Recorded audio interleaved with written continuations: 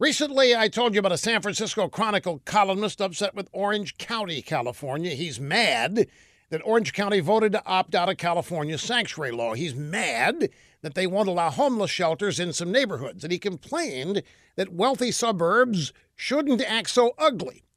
Well, the new Los Angeles plan to deal with its massive homeless problem ought to make this guy very happy. Last year, the LA Board of Supervisors approved a pilot program to allow homeowners to convert their garages into housing for the homeless, or they could build new little sheds for the homeless in their backyards. Plans for the 320 square foot backyard huts are on the drawing board. Maybe Obama's brother could move in. The local government would give the tenants vouchers to cover most of the rent, but the homeless would be responsible for paying the rest.